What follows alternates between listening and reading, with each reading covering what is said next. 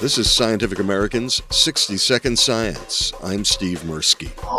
The Nobel Assembly at Karolinska Institutet has today decided to award the 2017 Nobel Prize in Physiology or Medicine jointly to Jeffrey C. Hall, Michael Rosbash, and Michael W. Young for their discoveries of molecular mechanisms controlling the circadian rhythm. Thomas Perlman, Secretary of the Nobel Assembly, shortly after 5:30 this morning, Eastern Time. Jeffrey Hall was born in New York and performed his seminal work at Brandeis University. He's now retired and lives in Cambridge in Boston. Michael Rosbash was born in Oklahoma City and performed his prize-winning studies also at Brandeis University, where he's still on the faculty.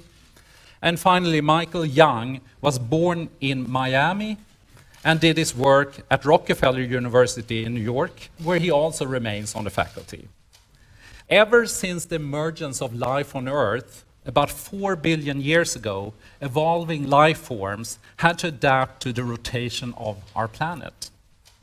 This ability to prepare for the regular daily fluctuations is crucial for all life forms. But how is this possible?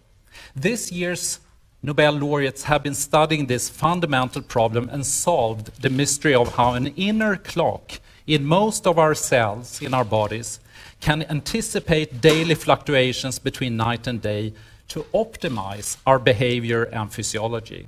Since the paradigm-shifting discoveries by Hall, Rosbash, and Young, circadian biology has developed into a highly dynamic research field with vast implications for our health and well-being. For an in-depth listen about the 2017 Nobel Prize in Physiology or Medicine, look for the Scientific American Science Talk podcast later today.